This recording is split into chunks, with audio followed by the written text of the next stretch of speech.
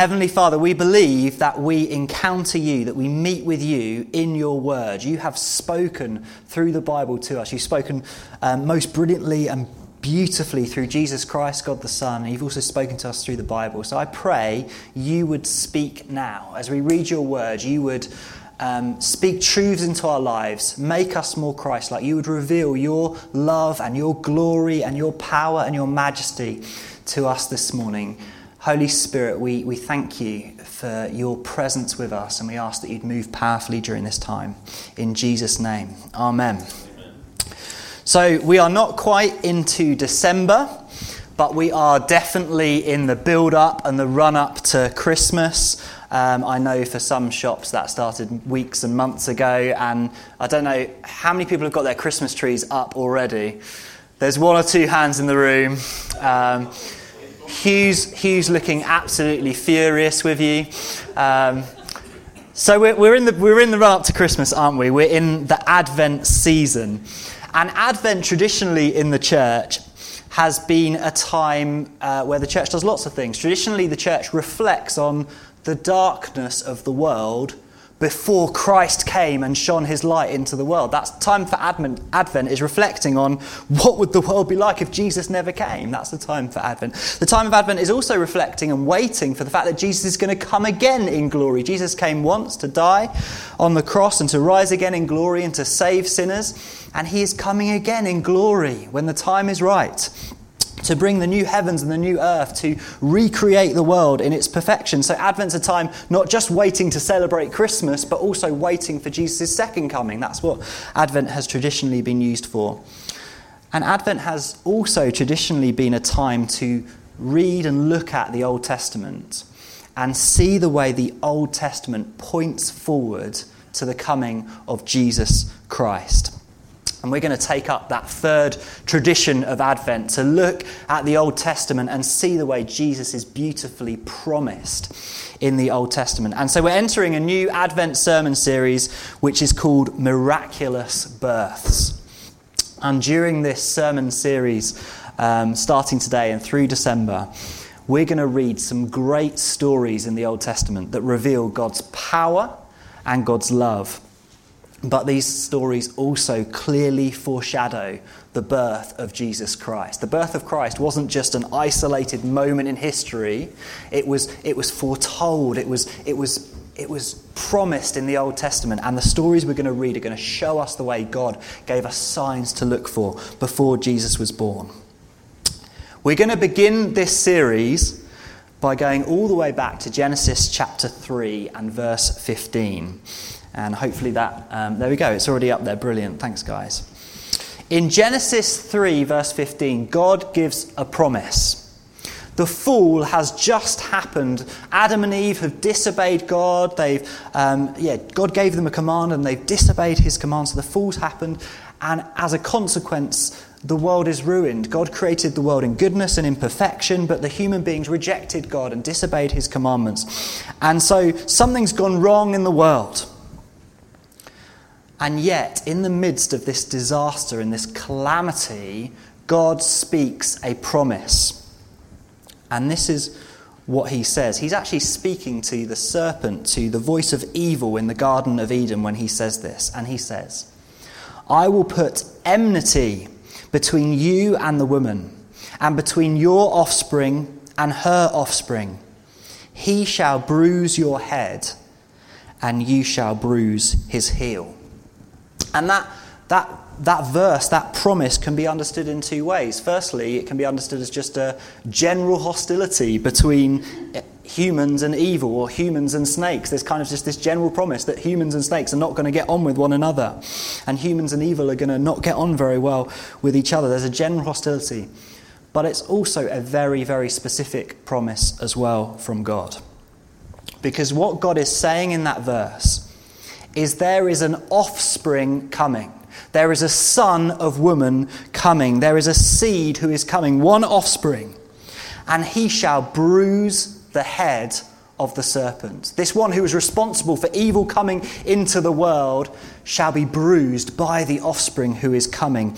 And in later translations, that word bruised gets intensified into the word crush. This offspring who is coming in response to this promise will crush the head of evil. And that promise shapes the way you read Genesis. It shapes the way you read the whole Old Testament, actually. Every time there's a genealogy in the book of Genesis, you're going, oh, is the one at the end of the genealogy, is this son, is this going to be the offspring who will crush the head of evil? So you read a genealogy and you get to Noah, for example, and you go, oh, Noah's got a genealogy. He must be a really important person. Is he going to be the one who crushes evil's head? And it turns out, although Noah was a faithful man, a godly man, he isn't the one that was promised. And so you read through the whole Old Testament and you have these special moments where babies are born, and each time you read one of those stories or one of those genealogies, you should think about this promise and think, is this the one? Is this the person? Is this the offspring who is going to crush evil's head? And so we're going to read a birth narrative, a miraculous birth story together, and we're going to, come with it. Is this the one? Is this the guy who's going to crush evil's head? We're going to read together the story of the birth of Samson from Judges chapter 13. So if you've got a Bible, turn to Judges chapter 13. If not, the words will appear on the screen. And we're going to read this story of this birth of this man. You may have, even if you're not a regular churchgoer, you may have heard of this guy, Samson. He's famous for being extremely strong and quite wild character. But let's read together Judges 13 and the birth of Samson. The people of Israel again did what was evil in the sight of the Lord. So the Lord gave them into the hand of the Philistines for 40 years. Just let me interject very briefly there. This is a regular pattern in the book of Judges. The people of Israel do what is evil in the sight of God, and so God, in his mercy, gives them over into the hands of their enemies. He's kind of saying, hey, if you walk away from me, there's going to be disaster waiting for you. And so God gives them into the hands of the Philistines. The Philistines conquer the nation of Israel, and God hopes that they will return to him, cry out for mercy. So this is a regular pattern that's happened throughout this book. You'll notice in this story that the people of Israel do not cry out for mercy. So earlier in the book of Judges, the people cry out and ask God to forgive them. But in this story, they don't cry out. They don't return to the Lord. Verse 2. There was a certain man of Zorah, of the tribe of the Danites, whose name was Manoah. And his wife was barren and had no children. And the angel of the Lord appeared to the woman and said to her, Behold, you are barren and have not borne children, but you shall conceive and bear a son. Therefore be careful, and drink no wine or strong drink, and eat nothing unclean. For behold, you shall conceive and bear a son. No razor shall come upon his head, for the child shall be a Nazarite to God from the womb, and he shall begin to save Israel from the hand of the Philistines. Then the woman came and told her husband, A man of God came to me, and his appearance was like the appearance of the angel of God, very awesome. I did not ask him where he was from, and he did not tell me his name. But he said to me, Behold, you shall conceive and bear a son. So then drink no wine or strong drink, and eat nothing unclean. For the child shall be a Nazarite to God from the womb to the day of his death. Then Manoah prayed to the Lord and said, O Lord, please let the man of God whom you sent come again to us, and teach us what we are to do with the child who will be born. And God listened to the voice of Manoah. And the angel of God came again to the woman as she sat in the field. But Manoah, her husband, was not with her. So the woman ran quickly and told her husband, Behold, the man who came to me the other day has appeared to me. And Manoah arose and went after his wife, and came to the man and said to him, Are you the man who spoke to this woman? And he said, I am. And Manoah said, Now when your words come true, what is to be the child's manner of life? And what is his mission? And the angel of the Lord said to Manoah, Of all that I said to the woman, let her be careful. She may not eat of anything that comes from the vine, neither let her drink wine or strong drink, or eat any unclean thing. All that I commanded her, let her observe. Manoah said to the angel of the Lord, Please let us detain you and prepare a young goat for you. And the angel of the Lord said to Manoah, If you detain me, I will not eat of your food. But if you prepare a burnt offering, then offer it to the Lord. For Manoah did not know that he was the angel of the Lord. And Manoah said to the angel of the Lord, "What is your name, so that when your words come true, we may honour you?" And the angel of the Lord said to him, "Why do you ask my name, seeing it is wonderful?" So Manoah took the young goat with the grain offering and offered it on the rock to the Lord, to the one who works wonders. And Manoah and his wife were watching. And when the flame went up towards heaven from the altar, the angel of the Lord went up in the flame of the altar. Now Manoah and his wife were watching, and they fell on their faces to the ground. The angel of the Lord appeared no more to Manoah and his wife. Then Manoah knew that he was the angel of the Lord. And Manoah said to his wife, "We shall surely die, for we have seen God."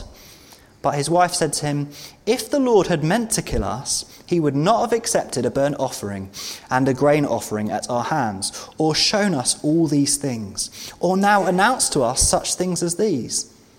And the woman bore a son and called his name Samson. And the young man grew, and the Lord blessed him. And the Spirit of the Lord began to stir him in Mahaneh Dan, between Zorah and Ashtaol. The first thing I would like you to see in that passage that I've just read to you is that we have a miraculous birth, an angel visitation, promising a saviour who would be born. Did you see that as I read to you in that passage? We have a miraculous birth, an angel visitation, and a promise that a saviour would be born. In verse 2, we're told that Manoah's wife was barren and childless, that she could not bear children. And yet God, who has the power to give life, works a miracle within her in her womb. And we see this amazing promise given by the angel to this lady who was probably torn up and has struggled with her barrenness for many, many years. Well, God gives her a promise that he is able to give life. And he opens her womb, promises that she would bear a child. It's a miraculous birth. It's an amazing thing that happens in this story simply because it's a couple finally getting something that they've probably prayed for years and years and years. It's an answer to prayer in that sense, and a wonderful promise. And so I want to encourage us, when we read stories like this, when we read stories of miraculous births, our faith should be lifted. Because this is a story about the power of God to do great things, even for this couple, Manoah and his wife. We should be prompted when we read stories like this to pray for the miraculous and believe in God's power. We've sung a song about God being the way maker and the miracle worker, and we've heard prophecies about pieces of puzzles. Maybe the piece of the puzzle that you need right now is a miracle from God. Maybe you need to see him work. What are you asking for God? I would encourage you on the basis of this story to believe that God can work miracles. Because first and foremost, right on the surface, this is a story about God working a miracle in a couple's life. Be bold to pray and believe in God's power, and also believe in God's goodness. God knows what's right for you. He knows what's good for you. He always answers prayer in a way that shows love to you. And so I want us to be a bold church, praying for the miraculous, believing in God's power. But I also think stories like this should prompt us to pray for new spiritual birth in people's lives. When we read a story about a miraculous birth, we should believe that this is not only true of physical birth, but it's also true of spiritual birth. And I know there are people in this room who have friends and family members who they long to see believe in Jesus Christ, come to faith, enter the family of God, receive forgiveness, know that eternal life is a gift given to them through Jesus Christ. And so if God can work a miracle in this woman's womb and give new life there, well, we believe that God can also work a miracle in our friends' and families' lives and bring new spiritual life there as well. So as we read this story, as we're sitting here, we should be praying, Lord, we want to see miracles. We want to see you do powerful, amazing things, but we also want to see you do miracles in a spiritual way and giving new life to our friends and family. Just lift them up in prayer as I'm preaching now, believing that God can answer those prayers. Maybe you have a friend who you think faith in Jesus could never be born in that person. You think that person's spiritual life is completely barren. There could never be a spiritual birth there. And yet this story is a story of a barren woman giving birth. And so it should prompt us and challenge us to pray for that person and believe that God really can bring new life into the heart where you think there could never be faith there. So we have a miraculous birth, don't we, in this story? We have an angel visitation in verse 3. It says, the angel of the Lord appeared to the woman.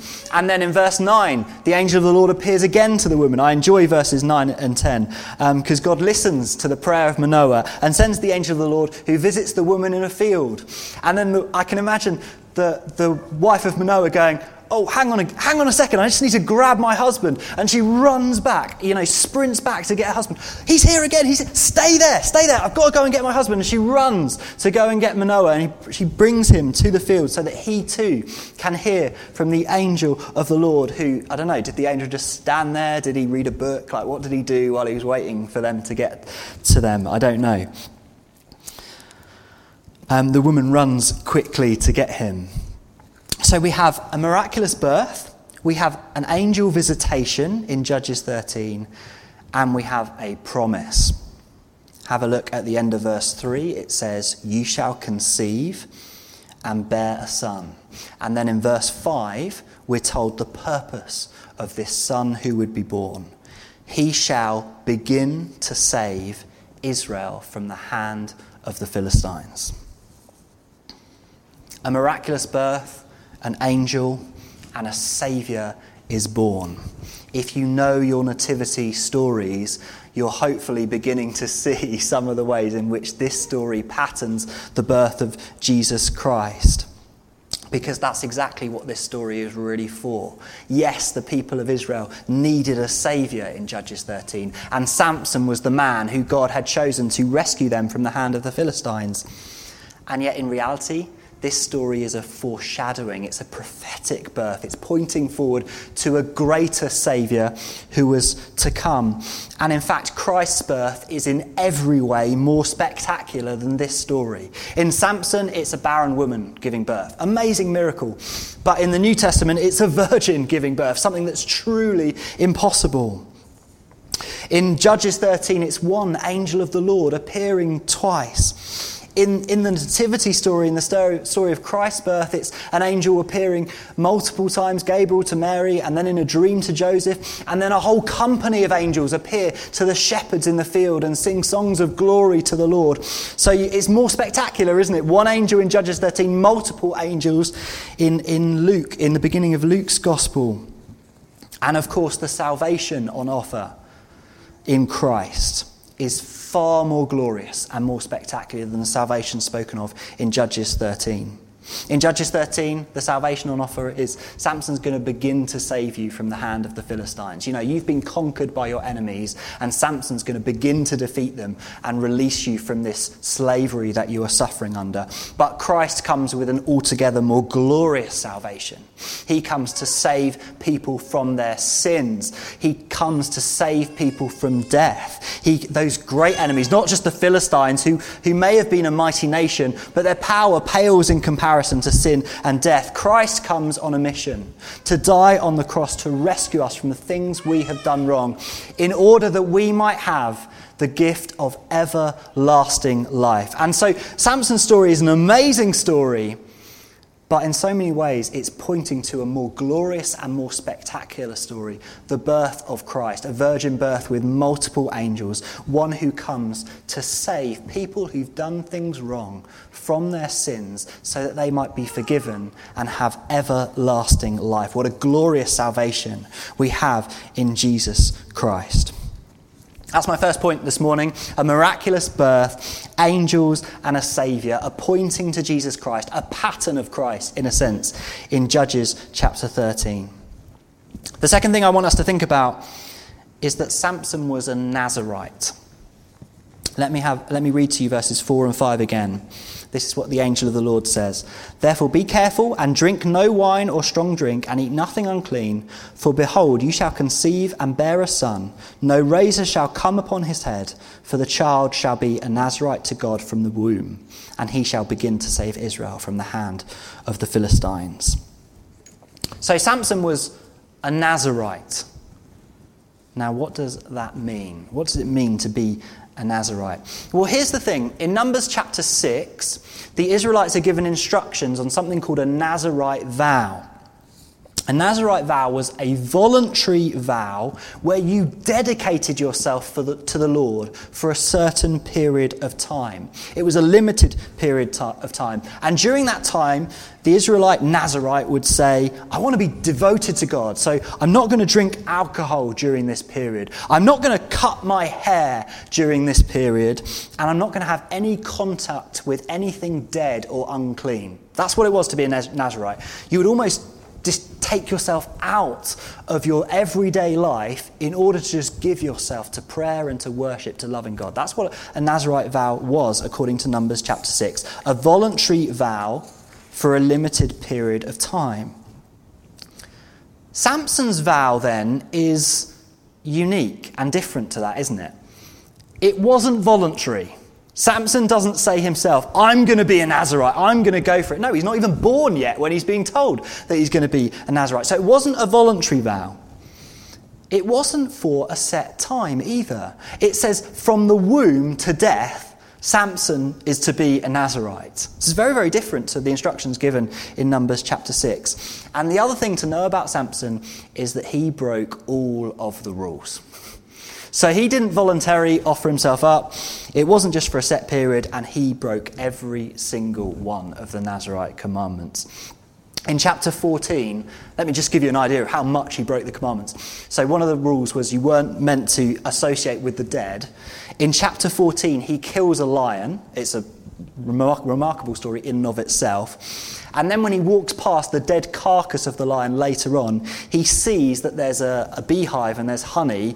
And so he's not meant to touch the dead. He's already killed the lion, so he kind of has already touched the dead. And he goes up to the lion's carcass and he starts scooping out honey in order for him to eat this honey out of the dead carcass of a lion. That's associating with the dead, according to the Jewish rules. And in chapter 15, he kills thousands of Philistines as well. So Samson was not meant to associate with the dead. He very much does. He's meant to abstain from wine. But in chapter 14, he has a wedding feast. And it is extremely likely that at this wedding feast, he enjoyed himself a bit too much, basically. He was having a lot of fun at this wedding. So he was meant to abstain from wine, and he didn't. He was meant to not associate with the dead, and he did do that. And finally, no razor was ever to come upon his head. And a lot of you might know the story of Samson's wife, who manages to convince him eventually to get his hair cut. And his strength goes from him in that moment. So Samson broke all of the rules. He was a rubbish Nazarite, like just the worst. In every way, he totally messed up. In fact, if Samson was to walk in here now and just sit down in our church, I think we would be pretty terrified of him. He was this man of great strength, but completely wild, not following any of the rules. I don't think there would be anyone who would go, this is the guy God's going to use to save. This is the guy. He's the holiest man. No one would say that. We go, this guy's wild. He's sinful. He needs some serious pastoral help in various areas of his life. We're a welcoming church, so we'd love him to join us and be with us. But at the same time, as the pastor, I feel like, oh wow, I'm going to have to go for coffee with this guy. I don't know how it's going to go. So there'll be nothing about him that make us go, yes, this is the man that God's going to use. We wouldn't think of him as a godly man, I don't think. How many people do you know who's killed a lion with their bare hands and then eaten honey out of the carcass? Is that what you associate with holiness and godliness? Probably not. Now, this should be extremely encouraging to us.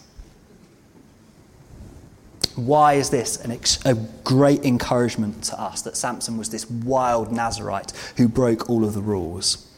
Well, two reasons. Firstly, God achieves his purposes through Samson's life.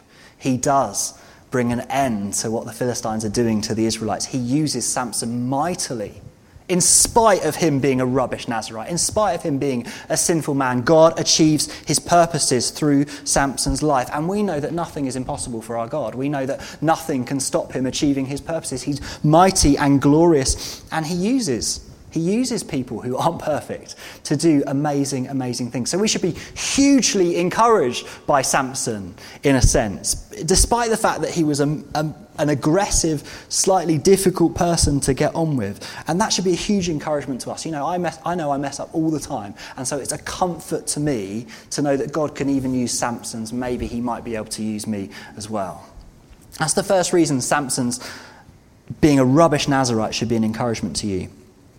But the second reason, have a look at verse 25. 13 verse 25. Right at the end of the chapter. The Spirit of the Lord began to stir Samson. And then it gives some place names about where that began to happen. And do you know, this is not the only time when the Holy Spirit begins to move in Samson's life. Here, the Spirit stirs him. But on 3 occasions after chapter 13, the Holy Spirit rushes upon Samson and clothes him in power. In chapter 14, verse 6, in chapter 14, verse 19, and in chapter 15, verse 14, the same words are used. The Spirit of the Lord rushes upon Samson. So here in 13, the Holy Spirit stirring in Samson, but later on in his life, the Holy Spirit rushes upon him in power. And here's what I want us to take from that. Samson's sin does not disqualify him from experiencing the presence and the power of the Holy Spirit in his life.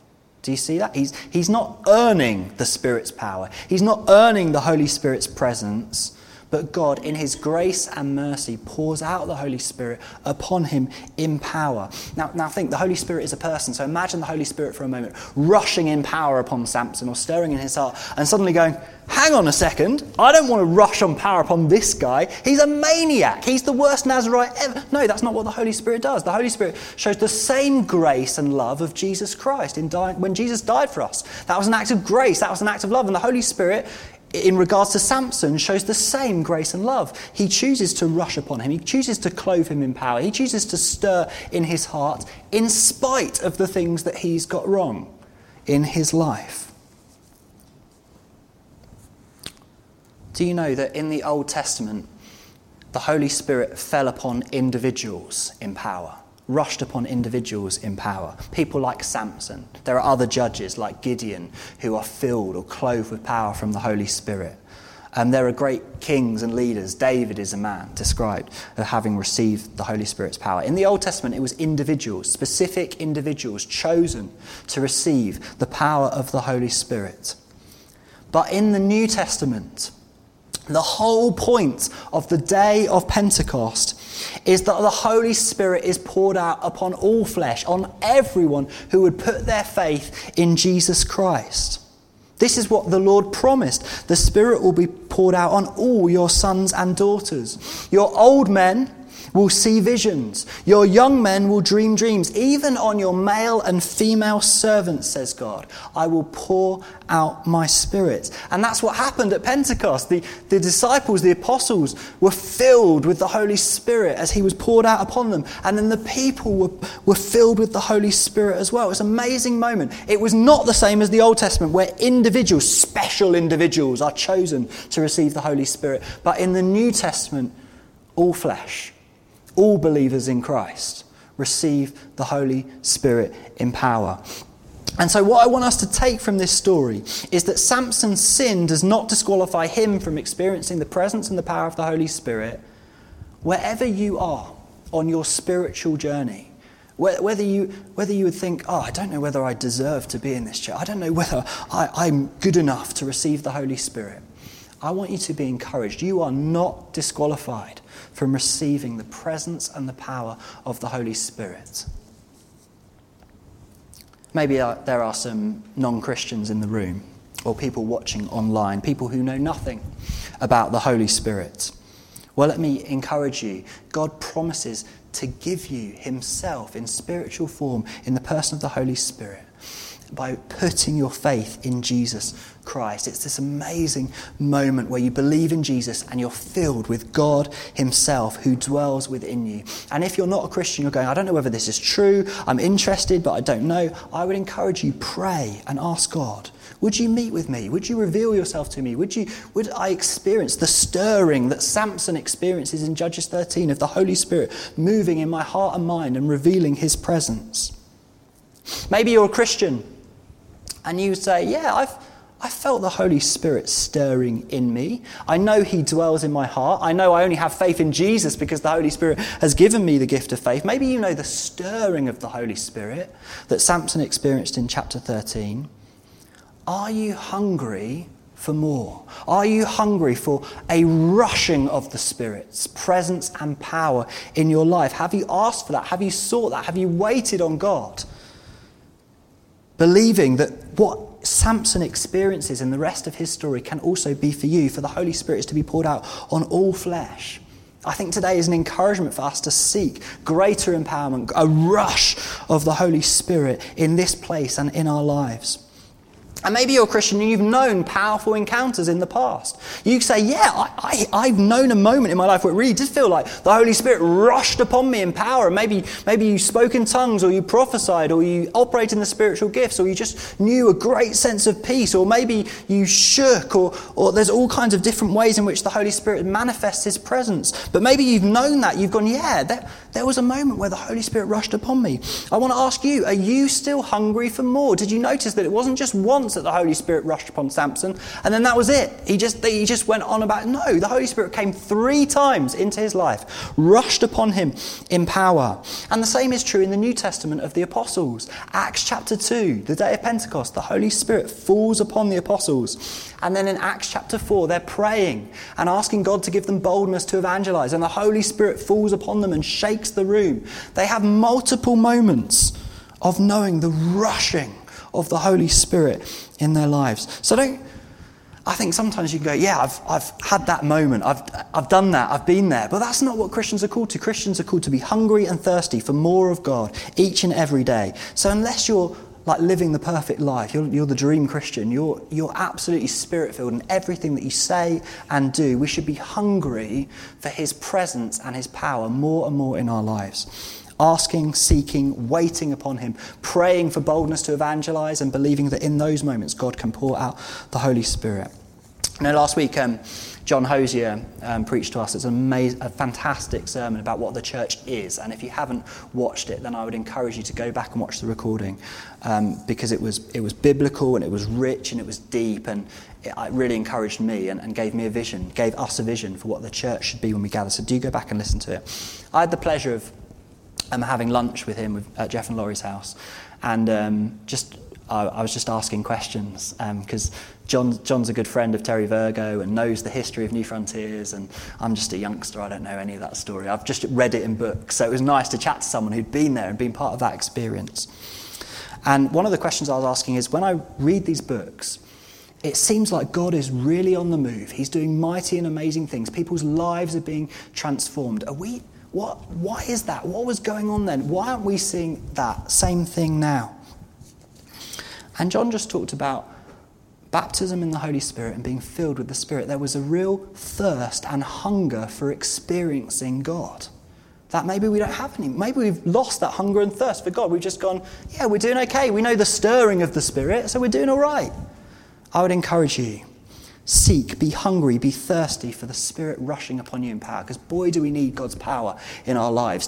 That's just a wonderful thing. So we're seeking that, we're hungry, we're thirsty for that. And at the end of this sermon, I'm going to give us time to get a bit messy this morning and to pray for one another, to receive the Holy Spirit, to encounter him again in power.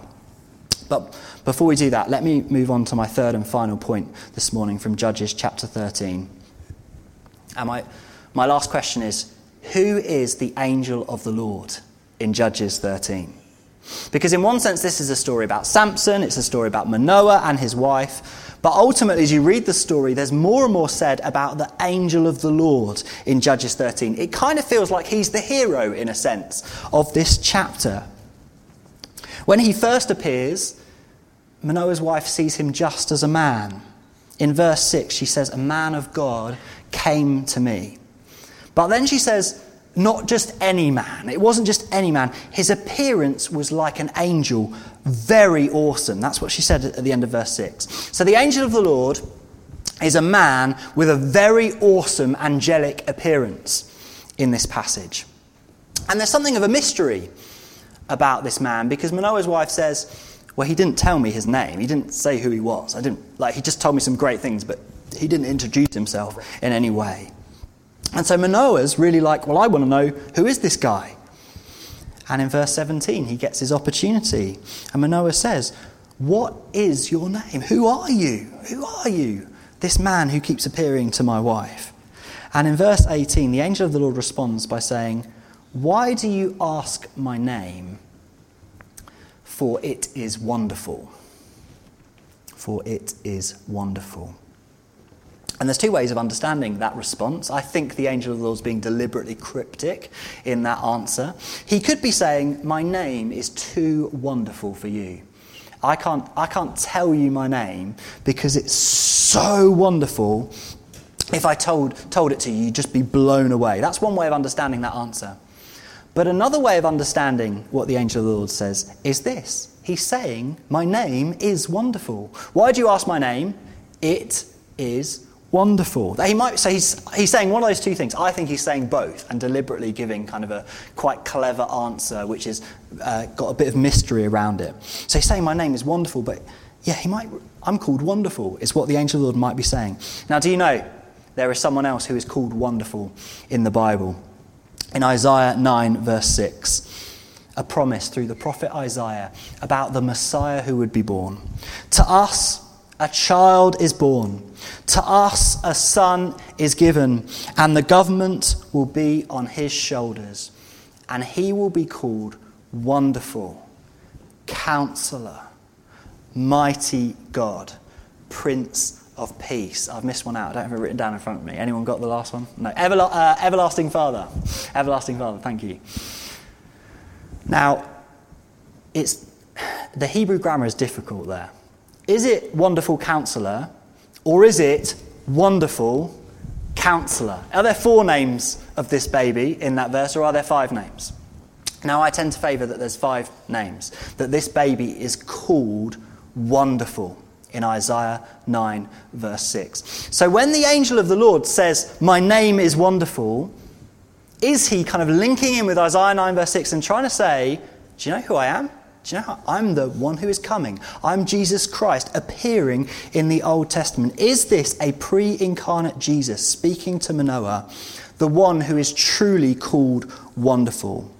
And this would seem to be confirmed by what happens in verse 20. So in verse 20, Manoah and his wife offer a sacrifice to the Lord, and they set it on fire, as you're supposed to do, and they stand back and they watch the sacrifice.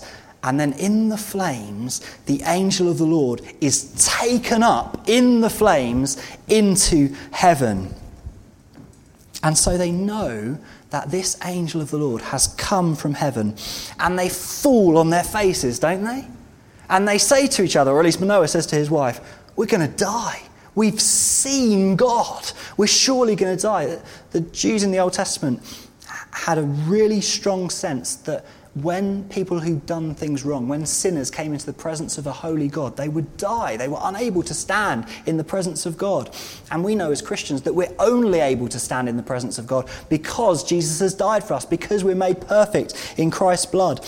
And so whenever a Jewish person thought they'd been in the presence of God, they knew they were going to die. And that's what Manoah says to his wife, we're surely going to die. And then Manoah's wife kind of responds with sensibleness, doesn't she? She goes, well, if we were really going to die, we wouldn't have been able to have this conversation. We wouldn't have been promised that we were going to have a child. Like, she's worked it out, but they believe that they have seen God in the flesh, in the person of the angel of the Lord. And so this is what I want to argue. Jesus is not only patterned in Judges 13. The birth of Jesus is very clearly patterned in Judges 13, but Jesus is also present. This is the pre-incarnate Jesus Christ appearing and bringing this word of prophecy to Manoah and his wife. He is a man, an awesome man, called Wonderful, who ascends into heaven, who is God.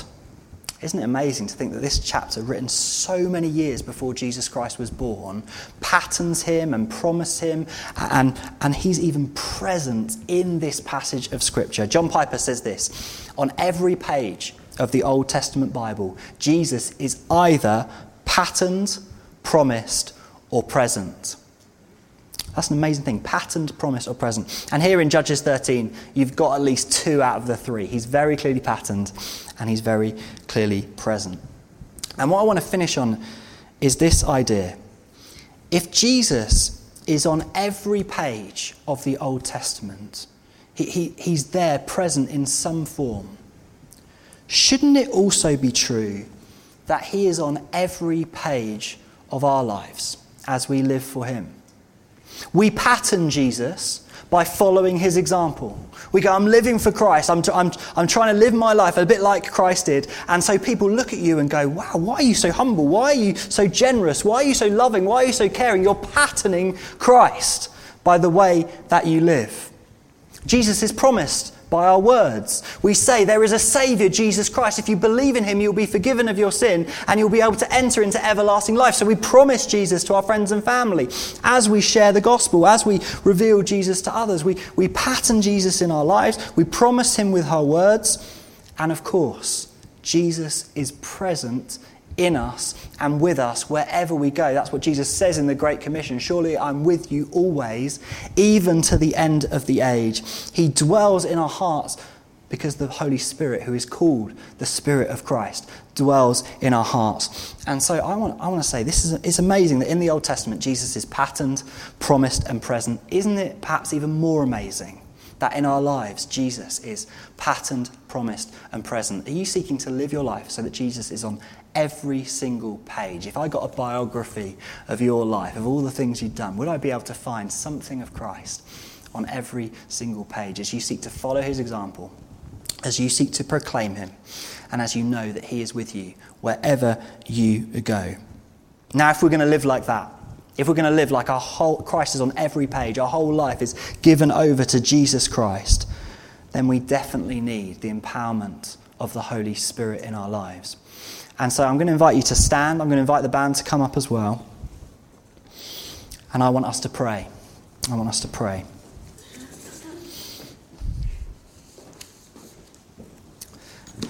Let's stand together. If you are in one of these 3 categories, I want to invite you to reach out your hands as though receiving from God. Maybe you're not a Christian, but you want to know something of God. I want you to reach out your hands as though God's going to speak to you and give you a gift in this moment, the gift of the Holy Spirit. Why don't you stretch out your hands if that's you? If you're a Christian and you've known the stirrings of the Holy Spirit, but you're hungry and thirsty for more in your life, you want to know what Samson experienced when the Holy Spirit rushed upon him in power. If you want a moment like that, encountering God, I want to invite you to stretch out your hands now. And if you're in my 3rd category, if you've known the glorious encounter with God, the power of the Holy Spirit rushing upon you, but that was a moment, maybe a long time ago, maybe more recent, but maybe a long time ago, and you want more of that, then I encourage you to reach out your hands as though receiving from God. And I'm going to pray for us. If you're one of those 3 categories, reach out and let's pray together for God to move mightily, that we would encounter him. Let me pray for us. Heavenly Father, you promise to give good gifts to your children when we ask. And so we're asking for a good gift together. Lord, we're praying that you would give us the gift of the Holy Spirit. We thank you for his presence in our lives. But Lord, we're hungry and thirsty for more of your presence. We're hungry and thirsty for you to break idols in our lives, for you to reveal that you are the good God, the loving God, the wonderful God who is with us always. Lord, we need more of your power to live these lives pointing to Jesus Christ. And so we do ask that this would be a moment of encounter. This would be a moment of empowerment. This would be a moment where you reveal yourself in glory through the power power of the Holy Spirit. Lord, I want to pray if there are non-Christian people who do not yet know the salvation of Jesus here, Lord God, would you reveal yourself to them? Maybe if they're at home, Lord God, would you reveal that Jesus Christ is the Lord and Saviour? Fill them with the Holy Spirit. Give them the gift of faith, I pray. Come in power. For those who have only known stirrings of the Holy Spirit, Lord, we ask for more. We're hungry for you. We pray that you would pour out your Spirit again in power.